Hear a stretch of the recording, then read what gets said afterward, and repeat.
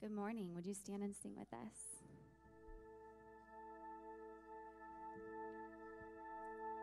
You unravel me with a melody. You surround me with a song, a deliverance from my enemies. Till all my fears are gone. I'm no longer a slave to fear. I am a child of God.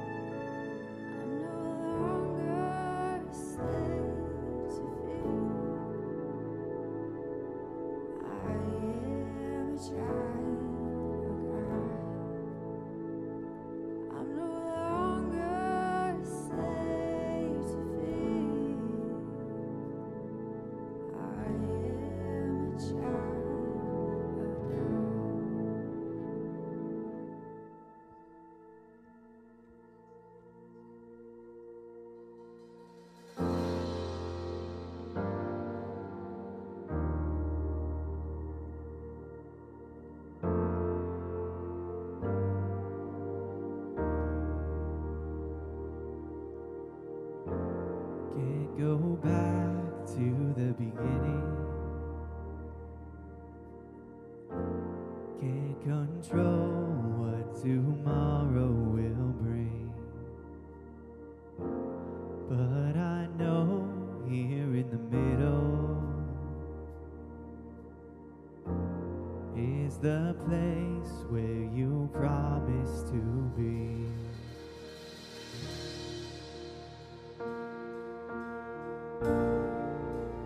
Not enough unless you come. Will you meet me here again? 'Cause all I want is all you are. Will you meet me here again?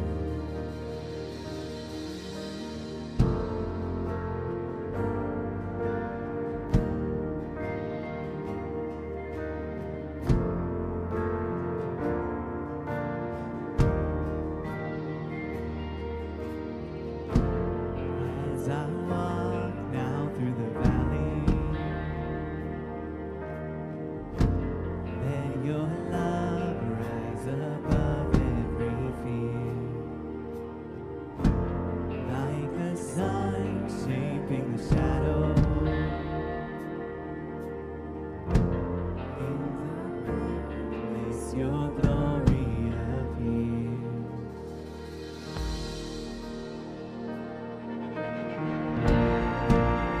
Not enough unless you come. Will you meet me here again? 'Cause all I want is all you are. Will you meet me here again? Not enough unless you come. Will you meet me here again? 'Cause all I want is all you are. Will you meet me here again?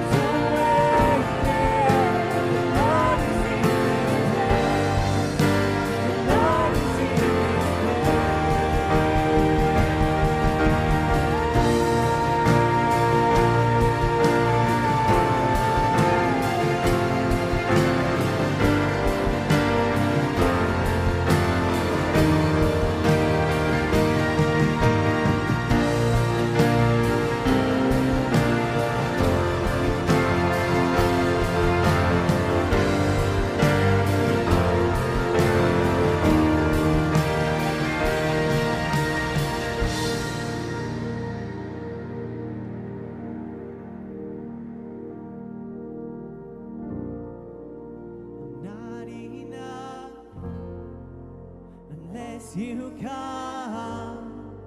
Will you meet me here again? 'Cause all I want It's all you want. Will you meet me here again?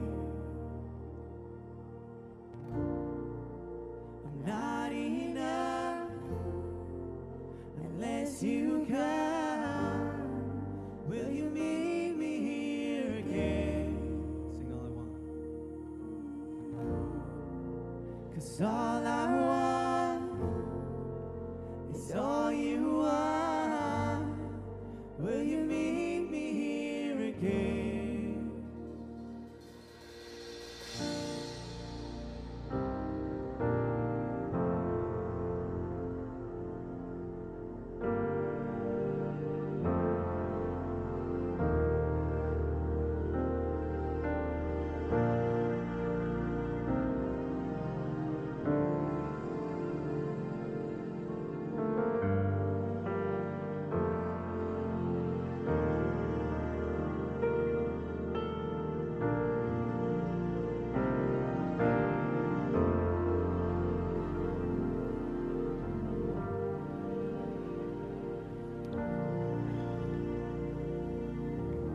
Let's pray. God, we are grateful for the opportunity that we have to worship you this morning, to come before you, to lift up your name, to recognize that we are not enough. We ask that you meet us here, wherever we're at, whether it's the first time we've been in your presence, or it's the first time we're realizing we're in your presence, or it's the 1,000th time. We thank you for meeting us where we are at. We are open to hearing everything that you have for us this morning. Have our hearts softened as we hear your message from your word. And we pray this all in Jesus' name. Amen. You can have a seat. Well, I apologize that you're seeing me this morning and not a tandem duo of two weirdos who are bantering back and forth. The other weirdo is actually off in Arizona with my mom, who's not as much of a weirdo. Love you, Mom. They're off in Arizona enjoying the Grand Canyon right now, and they've been sending a million pictures of the experience that they're having in the middle of Arizona where there's snowdrifts at the Grand Canyon. So very, very cool, very weird. I would have never guessed in a million years that at the Grand Canyon. I know that Arizona gets snow, but I didn't know it was happening at the canyon. So pretty unique experience, but sorry, you get the B team today. So my name is Brian, and I am the youth pastor here at SouthField. And today, we've mixed up the order on you. You're not used to walking in and singing, and then I'm not starting with announcements today. So for those of you who are routine-based people, I'm sorry, I'm making you uncomfortable today, and that's part of the point. This morning, I want to start with a little story of my personal experience. Back in the year 2007, I was starting my senior year of high school. And in 2007, the world changed, and it changed in some incredibly challenging ways. And I'm not talking about anything that you see on the screen behind me. I'm not talking about the last Harry Potter book being published. I'm not talking about the Tim Donahue scandal or even Transformers or even our dream of moving to Shanahan from Joliet as a church. No, I think there are two far more significant things that happened in the year 2007. The first one happened on January 9th of that year. Steve Jobs introduced the iPhone to the world. At an Apple conference, he brought this little thing out and said, you know that iPod that we've had? Yeah, we turned it into a phone. And by June, they were being sold all over. It started the smartphone revolution, 2007. I feel so old when I say that. But now we're on iPhone 26, and things are going well. But something coincided with that in 2007 that was not as positive, but it did tie together.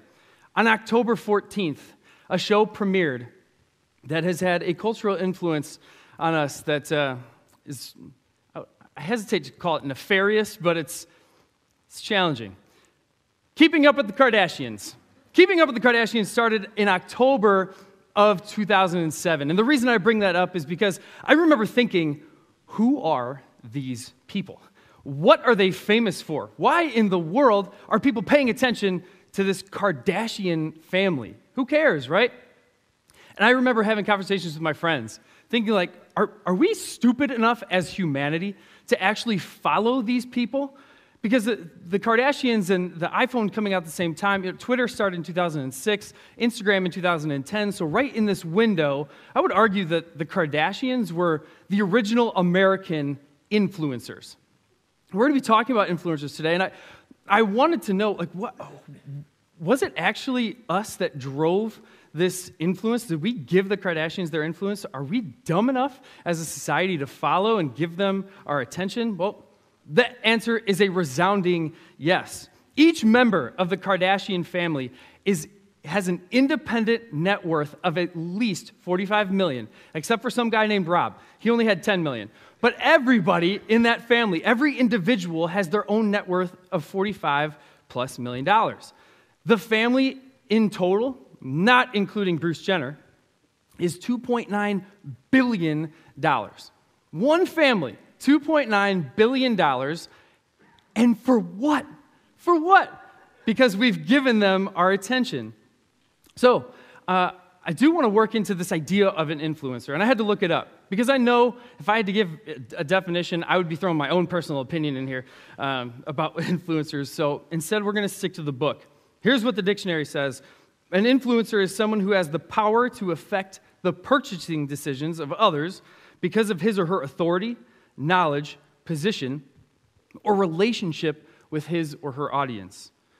It's also someone with a following in a distinct niche with whom he or she actively engages. And the size of that following depends on the size and scope of his or her topic or niche. In other words, and if you have more followers, you're going to have more fame, more fortune, and more influence. Like it or not, due to all of their followers, the Kardashians have had a major impact on our country. Their influence is mostly through media. Their TV show, social media, they're everywhere. So all these social platforms. While I'm personally both kind of annoyed and disappointed that they've had such an impact, it made me think, what opportunities do I have to impact people? What platforms do I have that I can share my influence? Fortunately for me, I have the honor of speaking before you today on this very stage. So this stage is a place of impact. Good or bad, when someone's on a platform, other people take notice. But then I started thinking, I don't really need a stage, though. Everything that I do is on display for other people, no matter where I am or what I'm doing. You, too, have platforms. People are watching what you do. And you might say, oh, no. I'm an introvert. I try and stay out of the spotlight. I don't want anybody paying attention to me. So I just stay quiet as a mouse, and I just coast through life without anybody actually being impacted by me, because if I do, then I don't want to be blamed for anything. It's 2023. Lawyers are everywhere. I don't want to get sued. I'm just staying out of the spotlight. And while that may be true, you might try and avoid having an impact. You still have an influence. The example that you set for your family is your platform. The way you treat others in front of your friends is your platform. Who you are out on the basketball court or the soccer field or sitting in the stands watching is your platform. Your work ethic while you're at your job is your platform. You see, everyone has a platform in some way or another. Everyone has some sort of influence in their lives. The question becomes, how do you use your platform? Do you use it to make yourself look good? Do you use it to make others feel small or somehow less than? Do you not even worry about the influence and the impact that you could have on the people around you?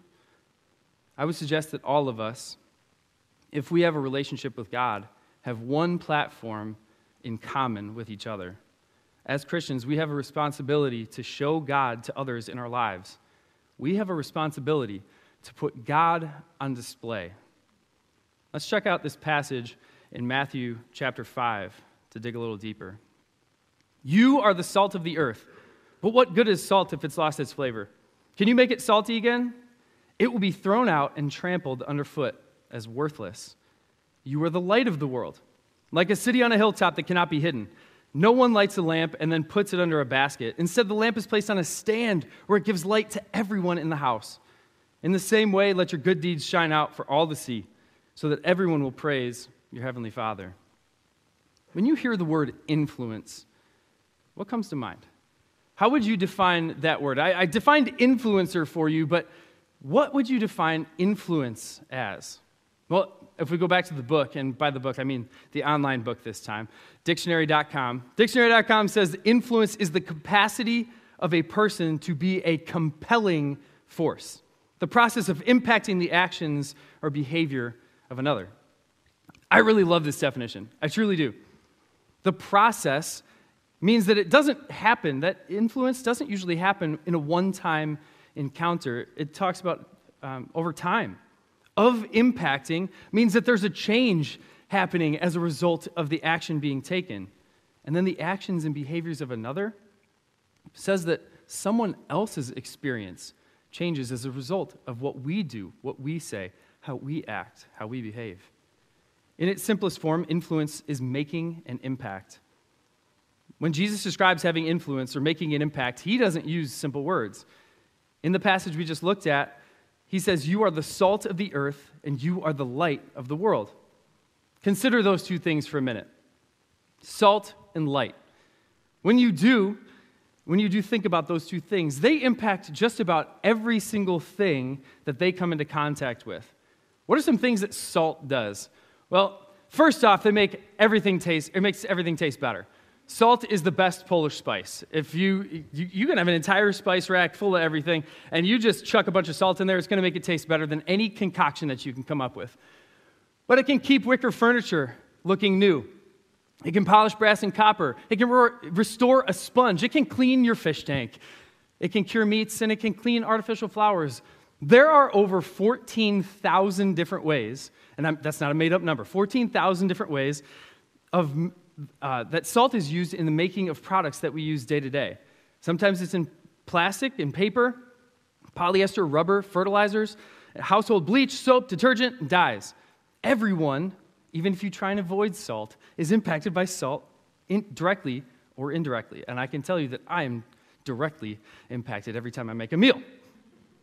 What about light? What does light do? Well, very simply, light enables us to see. Without light, we would be blind. It's a source of energy. Plants rely on it. It gives us color, maintains temperature. It identifies stains with black light, and then it can clean. It is the sterilization of a UV light. These two very simple, ordinary things, salt and light, can impact everything that we do throughout the day. What Jesus is saying in Matthew chapter 5 is that we are to make that kind of impact. We are to influence the world and live for Him as best we can. That impact is to be one of preservation for eternity, not just short-term impact, not just the end-of-the-month goal or the quarterly goal or the yearly goal. No, this impact is an eternal one that will last forever. If we're given the instruction to be influential, then we need to dig a little deeper. So let's break down influence into 3 main points. First, influence can be connected to authority. It usually births authority in your life. Influence doesn't directly mean authority, as we've already looked at, but in the same circle of influence, pun intended, comes this thing called authority. Influence doesn't make you the leader or the boss, but it does give you leadership qualities and abilities that you can work on. Jesus' influence brought about His authority. Let's jump forward to Matthew chapter 7. It says, when Jesus had finished saying these things, the crowds were amazed at His teaching, for He taught with real authority, quite unlike their teachers of religious law. Why is this authority so important when it comes to influence? Because Jesus preached with it. He was able to call men from their regular occupations and make them His disciples. He made them follow Him. These guys made life-altering decisions based on Jesus' influence and His teaching. Who else could interrupt fishermen at their work and convince them to drop their nets and follow Him? You can influence anyone. You can influence anybody, no matter who they are, and Jesus proved that. Anyone can be influenced. No one is out of reach, especially in 2023, when we have access to people all the way around the world at the touch of a screen. Influence can move in the heart of even the hardest people. Even those who claim they don't need Jesus or they don't need to be in this community that we call church. In a moment, we're going to read a passage of Scripture where Jesus calls his first disciples. He calls two brothers, James and John, Zebedee's sons. The fact that we read in this passage we're about to, that Zebedee had hired servants, suggests that his fishing business was actually pretty solid. He had enough money to hire not just his sons, but also people from the street. That means that he likely was not poor. Things are going well. And yet James and John left this lifestyle to drop everything and follow Jesus. Although you can influence anyone through the power of the Spirit, we have to be careful. Because just like you can influence anybody, anyone can influence you. Never assume that just because you are a believer, just because you are a Christian, or just because you're searching for faith, doesn't mean that Satan can't use people to influence you. They can. The number one way that we can be influenced is by the people that we hang out with. I've told my students for a very long time, you are the average of the 5 people you spend the most time with. That could be your parents, that could be your siblings, that could be the people on your Netflix shows, that could be the people on your Instagram feed, the people that you constantly Snapchat and you have these 1,000-day streaks or whatever's going on with that stuff. The people that you send be-reels to, even though none of these be-reels are actually real. And I know that there are disputes. People are like, oh, 5? I don't really spend time with 5 people. Trust me, if we actually broke it down, that impact is even more than 5 people. But let's stick to 5. You are the average of those 5 closest people. So during your life, you're going to do things, you're going to participate in activities and go places based on the people that you're with. When I moved to Manuka in December of 2003, I'll be honest, I was pretty nervous. It's the middle of my 8th grade year, and I had no idea what a Manuka was or what a Shanahan was. I was coming from Joliet, and I had gone to school with the same kids from 2nd grade on through the middle of 8th. So I was very comfortable there. And it's a smaller school. Eisenhower Elementary and Eisenhower Academy were both very small schools. We had less than 60 kids. So having that same sphere of influence for 8 years, was influential. It made an impact on me, and I knew that I was leaving my friends to go somewhere where I was going to be in the middle of these really cool cornfields. When I got here, I met 2 people that changed my life forever. Their names are Brian and Matt. And Brian and Matt both, they influenced everything that I did, and we influenced each other in what we did as a friend group. I have never fished more in my entire life than I did in high school with Brian and Matt. It didn't matter if it was raining. It didn't matter if it was sunny. If the poles were in the back of the truck or in the back of the car, we were going fishing, and we were going in the ponds. When we got bored of the fishing because we weren't catching, we'd go play wiffle ball. I've never played more wiffle ball than I did in my high school career, spending that time with Brian and Matt. Matt actually got me hooked into softball. And so that led to another sphere of influence. So Matt, by inviting me to play softball in Joliet, I ended up playing softball for several years. Same thing goes for our families. Brian actually had his first daughter first before me, and I was just amazed by that. And so I kept putting the pressure on Riley. I'm like, Riley, hey, we had this plan that Brian and we were going to have kids grow up together and do things together because we always did everything together. So she eventually caved after 3 years. Anybody can influence you, positively or negatively. And the Bible says this. Proverbs 13:20 confirms, whoever walks with the wise becomes wise, but the comparison of fools will suffer harm. Let me give you a little line of thought, a line of thinking to consider. Your friends, or your coworkers, or your family, will more than likely influence your decisions. Your decisions are more than likely going to impact your future. Therefore, your friends, your family, your coworkers, your boss, the people that you choose to allow influence into your life will likely determine your future.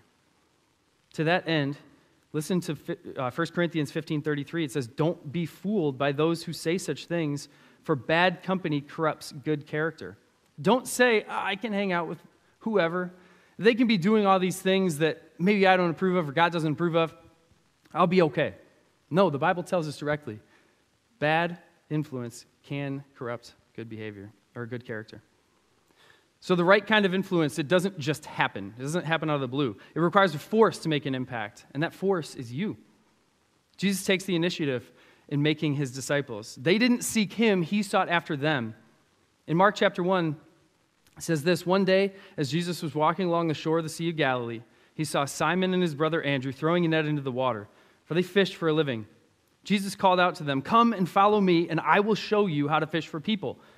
They left their nets at once and followed him. A little farther up the shore, Jesus saw Zebedee's sons, as we talked about earlier, James and John, in a boat repairing their nets. He called them at once, and they also followed him, leaving their father Zebedee in the boat with the hired men. This is a perfect story of how influence, or of Jesus' influence and how it happened through him.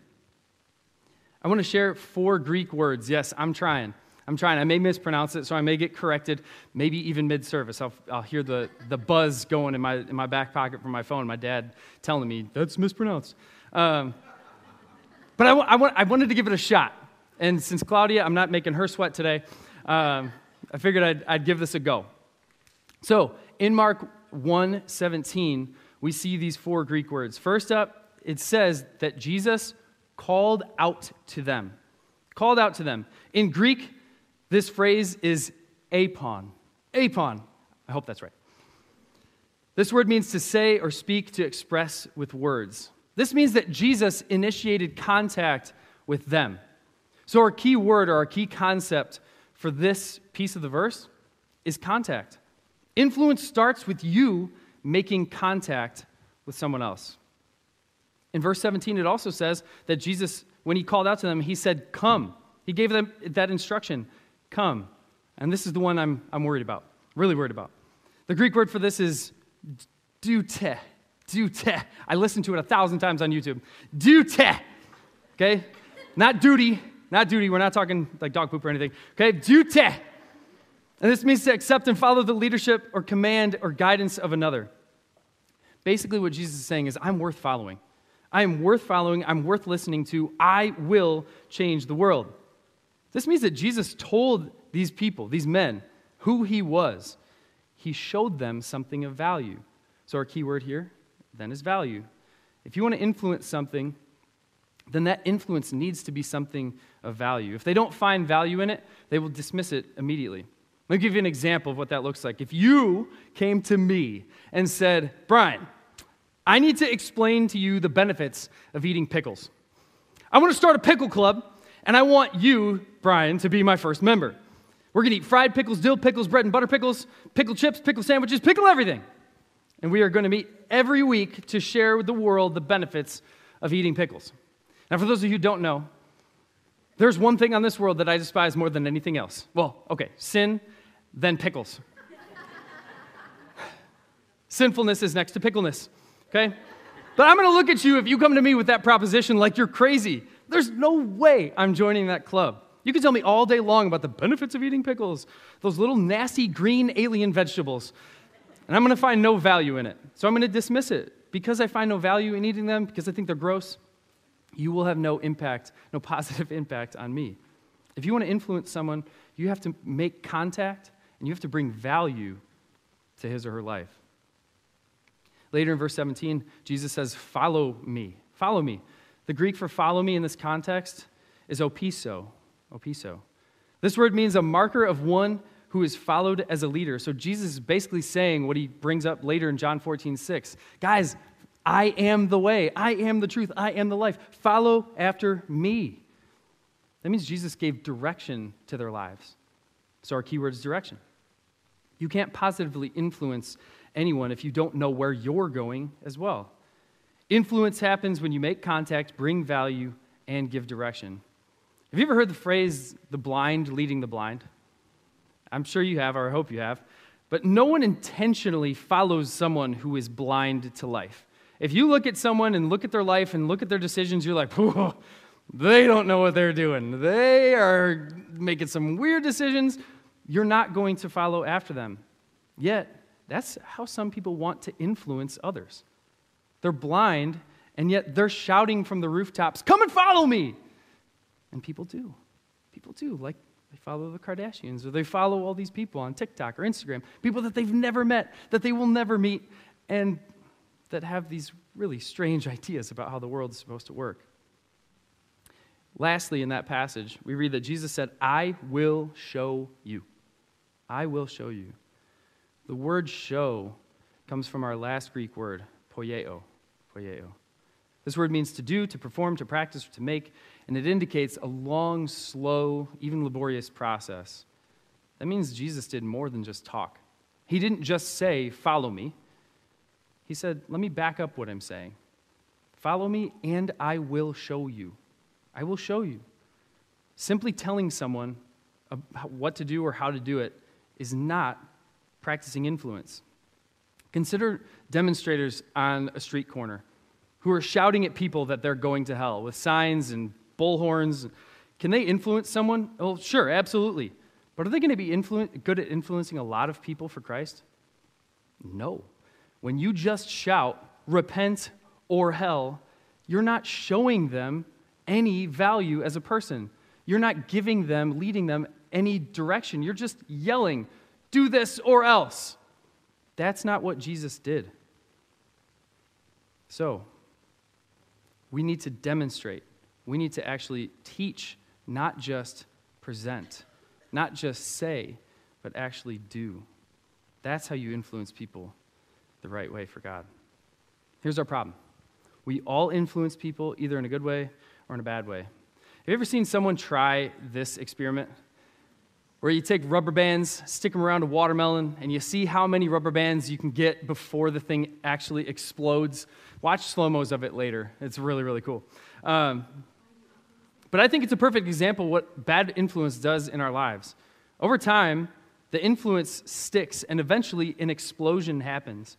If you had one rubber band on your wrist right now, like I do, I've got this green rubber band, and you pop it once. Yeah, someone else said, ow. That didn't hurt too bad. I'm going to have a little bit of redness, but ultimately that sting, that burn, whatever, it's going to go away. Now, if I put 100 rubber bands on my arm, and they're too tight, 100 rubber bands all up my arm, and I just left them. I left them for a day, for a week, for a month. Eventually, sooner rather than later, if there's 100 of them, my hand is going to turn blue, it's going to lose all circulation, and if I'm medically speaking correctly, your hand will just fall off, okay? I mean, it probably won't, but I can imagine, like, when they said that Civil War soldiers got gangrene and their feet fell off, like, that's kind of what I'm picturing. It just one day just falls off, okay? Again, not a doctor, sorry. But my challenge is that you don't allow the rubber bands in your life, the potential negative influences, to build up on your arm. Instead, you be the one that's impacting others for good, for the kingdom of God. That kind of influence leads to life rather than decay. One last thought. I want to ask you, are you an influencer or are you being influenced? Let me pose it a different way. Are you a fisherman or are you a fish? Jesus didn't invent the term fishers of men. That saying had already been on the social scene during the first century, during biblical times. And in that day, it was a common description used by philosophers or other teachers who captured the minds of men through teaching and through their influence. They would bait the hook with their teaching and influence, then catch disciples. At the end of his life, Jesus shows us how to be fishermen and have a Christ-like influence on the world around us. How? He served. He served.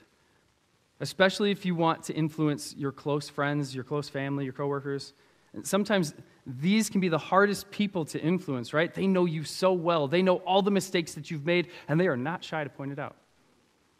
When you start serving them, your amount of influence can change dramatically. Let's look what it says in John chapter 13. Before the Passover celebration, Jesus knew that his hour had come to leave this world and return to the Father. He had loved his disciples during his ministry on earth, and now he had loved them to the very end. It was time for supper, and the devil had already prompted Judas, son of Simon Iscariot, to betray Jesus. Jesus knew that the Father had given him authority over everything, and that he had come from God and would return to God. So he got up from the table, took off his robe, wrapped a towel around his waist, poured water into a basin, and began to wash the disciples' feet, drying them with the towel that he had around him. And since I, your Lord and teacher, have washed your feet, you ought to wash each other's. I have given you an example to follow. Do as I have done to you. I will tell you the truth. Slaves are not greater than their master, nor is the messenger more important than the one who sends the message. Now that you know these things, God will bless you for doing them. Influential service happens when you serve no matter what. No matter what you know about the other person, if you continue to serve, that's where real influence can happen. We're going to break this down a little farther because I think knowledge is the key to influential service. Knowledge will either motivate you to help someone or motivate you to step away. Truly influential service happens when you have the knowledge of that person and you serve them in some way, regardless. The problem with knowing stuff is that it's great to be in the know. So we like collecting information, and sometimes that information turns to gossip, but we have to look at this in a different way. We have to look at it like G.I. Joe did. G.I. Joe, back in the 80s, would have these PSAs at the end of the cartoon. And at the end of every cartoon, he taught a life lesson. That life lesson, knowing is half the battle. Knowing is half the battle. And if the 80s or G.I. Joe is too far removed for you, sorry, front row, I know that you've probably seen, and I'm even risking this one, you've probably seen the NBC commercials, those PSAs that say, the more you know, dun, dun, dun, dun, right? Most of the time, knowing things is great. It's great, but some of the time, knowing things can hurt. It can affect how and if you serve someone. But this is where you move from influencing someone like a Pharisee did, or the rest of the world, influencing only the people you like, influencing only the people who support everything that you do, to influencing someone like Jesus did. When you know things about people and you serve no matter what, that's Jesus-style influence. So in this passage, we see that Jesus knew a lot of things. He knew a lot of things and he served anyway. Let's close by looking at those things. Jesus knew that his time on earth was over.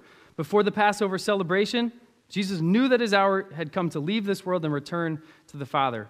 He had loved his disciples during his ministry on earth, and now he loved them till the very end. John emphasized heavily that Jesus was living on a heavenly timetable. Without giving you every single reference, in John chapter 2, 7, 8, 12, 13, and 17, he says these phrases, quoting Jesus, My time has not yet come. His time had not yet come. His time had not yet come. Now the time has come for the Son of Man to enter into his glory. Jesus knew that his hour had come, and Father, the hour has come. So John, listening to Jesus, makes this repetitive note that Jesus continued to live on this heavenly timeline. What would you do? What would you do if you knew that your time on earth was coming to an end? You've got 3 days, or you've got 3 hours. How are you spending that time? Would you be wiping some dirty feet? I don't know that I would. That's gross. Feet are disgusting. But this is the way Jesus chose to say goodbye, by serving. What was the time that's coming? The time of his crucifixion, death, burial, and resurrection. So from our point of view, that looks like suffering, but for him, it meant glory. Anything Jesus knew, or another thing Jesus knew, is that Judas would betray him, but he served anyway. It was time for supper, and the devil had already prompted Judas, son of Simon Iscariot, to betray Jesus. Jesus knew who would betray him. How many of you would serve someone in the final hours of your life if you knew that they were going to be the ones directly responsible for your death? How many of you would do it? Honestly, because I can stand here before you today as an imperfect, sinful person and say, I don't know that I could. I don't know that I could look into someone's eyes if I knew that they were going to persecute me to the point of leading to my death the very next day. I don't know how I could serve. But if I'm living a life that honors Jesus, that lives after his model of impact and influence, then it's required of me. I have to. Jesus is reclining at the table, and he fulfills Psalm 23, 4-5. It says, even though I walk through the valley of the shadow of death, I will fear no evil. You prepare a table before me in the presence of my enemies. Jesus sat with Judas at the final supper table. And there's a lot of debate on whether Judas was there the whole time or if he left before communion or what happened. But either way, Jesus didn't, in front of everyone, say, it was Judas, it's Judas, shut that guy down, okay? He wants 30 pieces of silver. Somebody give him 30 pieces of silver so he just lets me live. No, he doesn't do that. He doesn't do that because he knew this is the way it had to go down. Jesus knew that he was all-powerful and he could change anything. In a snap, he could have had Judas drop dead. And yet he didn't. He didn't. Why did he know that he had that power? Because Jesus knew that the Father had given him authority over everything. Jesus knew where he was going. He knew where he would return, and he served anyway. He knew that he would return to God. So, when you know where you're going, service isn't determined by people's response to you. It's not. Because Jesus knew who he was, he knew where he came from, what he had, and where he was going. He was a complete master of the situation. As believers, you and I know that we've been born of God, that one day we are going to him. In Christ, we have access to all things, and through the Holy Spirit, we have the power to live it out. So what's stopping us from serving? What Jesus knew helped determine what he did. What you know should determine what you do. Remember, knowing is half the battle. So after today, when you walk out of here, you know the best way to influence is to serve. You know that lost friends need Jesus, and they need his life and his words in theirs. You know that without Jesus, people remain destined for a very real place called hell. Mark 10:45 even says, "For the Son of Man came not to be served, but to serve others and give his life as a ransom for many." In a couple weeks, we're going to be celebrating Easter. The very focal point, the meaning of the whole entire gospel. Are you going to sit on your hands and say, oh, it'd be too awkward to invite blank? They've never said yes, so I'm going to leave it. I'm going to drop it. God will work on them in his timing. He's not going to use me. Or are you going to actually take action? You see, serving breaks down comparison. Comparison that builds up from the comparison game can destroy the ability to serve, not only yourself, but others as well. When you serve, you break down the barriers of competition that we put amongst each other. These same men that Jesus sat with at the Last Supper argued about who was the greatest among them in Luke chapter 22. We need to serve instead of focusing on self. Serving also builds up relationships. He gave them an unforgettable lesson in humility, and by his actions rebuked their selfishness and pride. John 13:17, now that you know these things, God will bless you for doing them. He'll bless you. So, how do I serve knowing what I know? How do I take what I know, some of it being bad, and actually still serve? That answer is right there, humility. If I know what I know and don't have humility, then I can never influence someone through serving. C.S. Lewis once said, humility is not thinking less of yourself, it's thinking of yourself less. I love that. Because if you're going to bring out the best in others, you have to lead them through humble influence. So to wrap up, bring your best to bring out the best in others. If you want to bring out the best in those around you, whether it's at home, at work, at school, wherever you are, you start by developing those same qualities in yourself. If you want loyal friends, then be loyal. If you want to see people love others, then you have to love them first. If you want people to trust you, then you need to prove that you are trustworthy. If you want to see people be compassionate, then you yourself also need to be compassionate. Don't just exist. Invest. Your faith is your platform. Use it. Use it.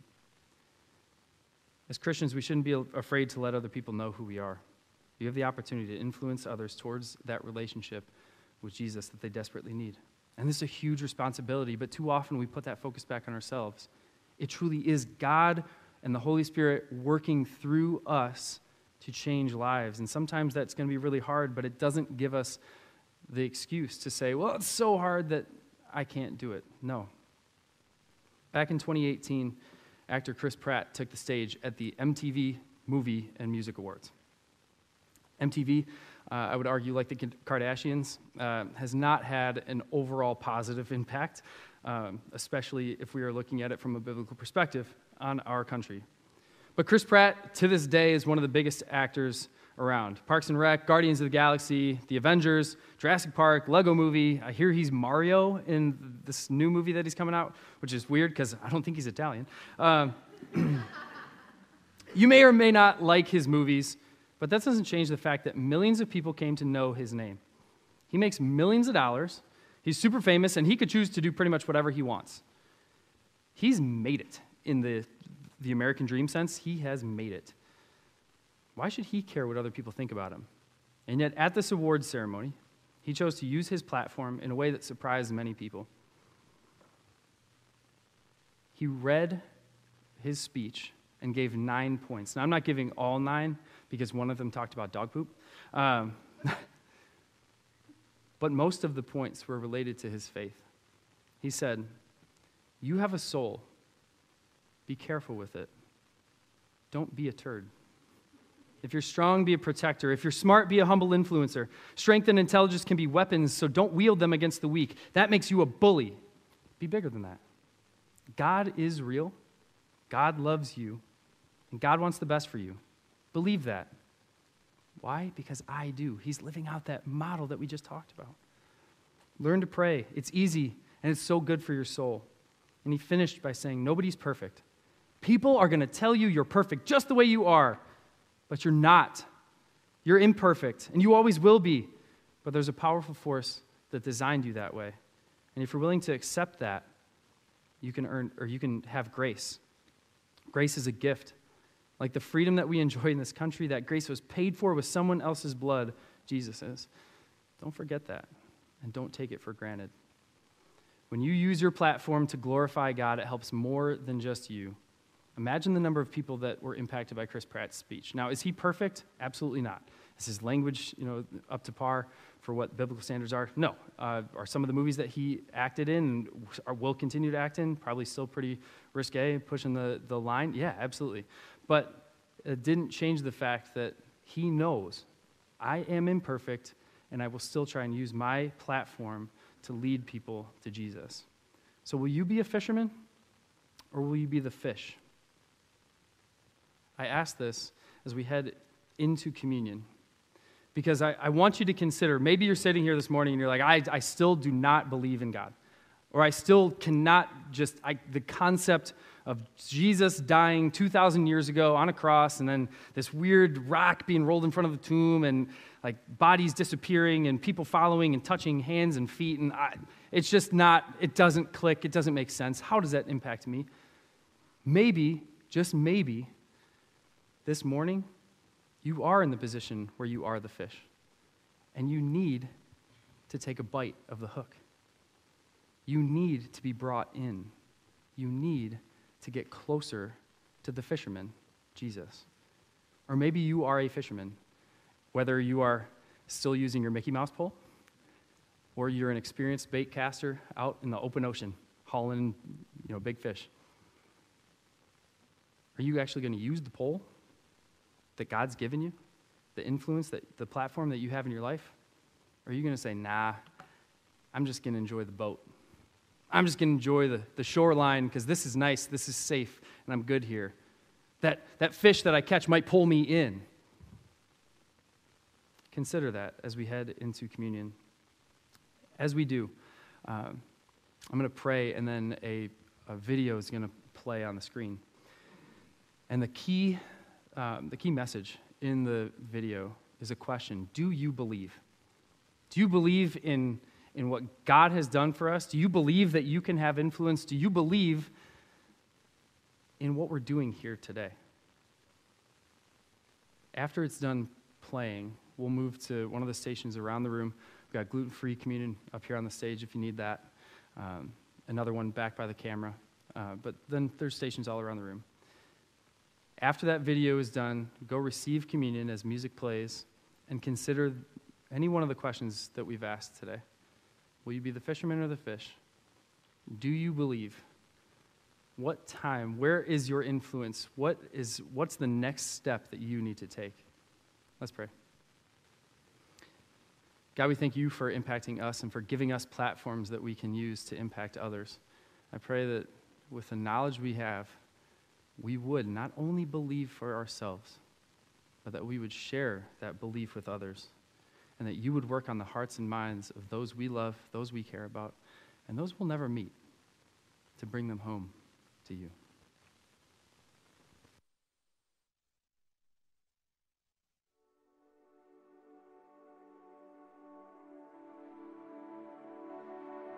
Just as those who followed you stood at the tomb of Lazarus, you ask us, do you believe? As we battle and rage against our sick bodies, as our lives seem a hopeless trail of messes and mistakes, you ask us, do you believe? As our finances crumble like old stone, as our hopes and dreams are dashed on the sharp rocks of reality, you ask us, do you believe? As we stand at the graves of loved ones, as we watch our own days pass away like mist, you ask us, do you believe? Yes, Lord, we believe. Forgive our moments of unbelief, but we know you are the resurrection and the life. In you we will live, even after we die. We believe, Lord, that we will see your glory. Amen.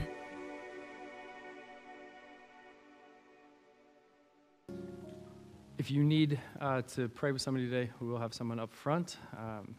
If you'd like to hang around and talk to somebody, go ahead and do that. And again, we are just so thankful, grateful that you were here with us this morning. Before I turn you loose, again, flipped service, I've got a couple quick announcements for you. So just so you know, in our weekend update that goes out every Friday or Saturday, depending on the week, we get a long list of everything that's going on in the life of our church. First thing that you'll notice up there is that registration is closing for Quest small group guides. Maybe today was the prompting you needed to be the fisherman, or be the fish. Get caught by Quest. If you have the opportunity to serve in that role, it will change not just the lives of those kids, but yours as well. So make sure that you at least consider that. All we're asking in the link today or at the welcome desk is that you consider, making an impact or having an influence in that way. The next thing is for our Parents' Night Out. Registration ends for that tomorrow. Remember that this is a Friday night, March 31st, from 5 to 8, that we are offering parents in the community. They don't have to go to SouthField. 5 to 8 p.m., where we are giving essentially a night of free babysitting so that parents can go out, enjoy some time together. And we've already seen some stories that it's having an impact in ways that we could not have possibly imagined. So if you know somebody who needs a break, somebody who needs to breathe, whether that's parents, grandparents, whomever, know that they need to be registered for that through our website by tomorrow. And the only reason we need to know who's coming is so that we can be ready with the right amount of leaders and things like that. So it's going to be an amazing night. So if you have been thinking about that, offering that to someone, then make sure that they know that they need to get registered for tomorrow or by tomorrow. We have a couple different groups going on that you can still join right now. We got guys basketball, bananas play group, and then a really, really cool grandparenting group that meets 3 times. And you don't, per my understanding, you don't even need to go to all 3. But they're really, really cool chances to continue what we've been doing. I know all of our journey groups just wrapped with Dive Deeper, so continue making that influence or allowing yourself to be influenced in these amazing ways that Southfield has to offer. And the last thing that I'll say is about Green Lake. Green Lake registration is still open. We have limited space remaining because we only have so much space in our vans. I've had people ask before, like, why don't you open it up to the world? Well, that'd be amazing if we had all the drivers and, if we had 1 million vans and enough space at Green Lake to have that capacity. So if you've been thinking about it, get signed up. One other opportunity that I want to throw your way. If you're unable to go, or if you're unable to, maybe you don't have kids of that age, your grandparents, and you want to impact the lives of a kid through Green Lake, which is our annual work/play trip that we take up to Green Lake Conference Center. We are looking for donations. Unlike last year, where we asked for all the food donations, we realized that was kind of a mess because we just packed a trailer full of stuff. And then when we came home, you guys were so good at donating the food that we came home with like a third of what we brought. So rather than doing that, we are working with some local places up in Ripon, Wisconsin to just buy what we need. So if you were a donator of all those Capri Suns last year or all the Kind bars or whatever, this year we're looking for monetary donations. So if you can help in that way, it's fantastic. Through the app, you actually have to mark benevolence instead of doing the general fund or the building fund. So you can do it through the app. Or if you're still writing a physical check, just make sure you write a note on there that it's for Green Lake. The other way that money is used is to help kids go. Without sharing too many details of a story I learned about on Wednesday, we have some kids who have been coming to one of our groups who have been, they're children of divorce. And divorce is always a messy, tough situation, especially for the kids. And these kids really, we have the ability to influence them and impact them in incredible ways, but the parent of the kid just said, hey, I don't have the ability to send or to pay for all 3 of my kids right now, with having to, because they're still dealing with legal things and they're still trying to figure out, what does life look like now? How do we make ends meet? Paying for 3 kids is a really tough spot to be in. So just so you know, our registration is $250 for a week, which is crazy because I'm telling you, there's a basketball camp in our area that's 2 days, no stay, no food, and it's $500 that people are willing to shell out. So this is a steal.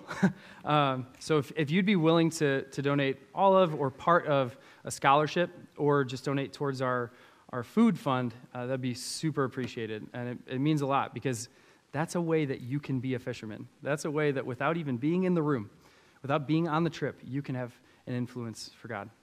We thank you guys again so much for being here, and we hope that you have an amazing week. See you later.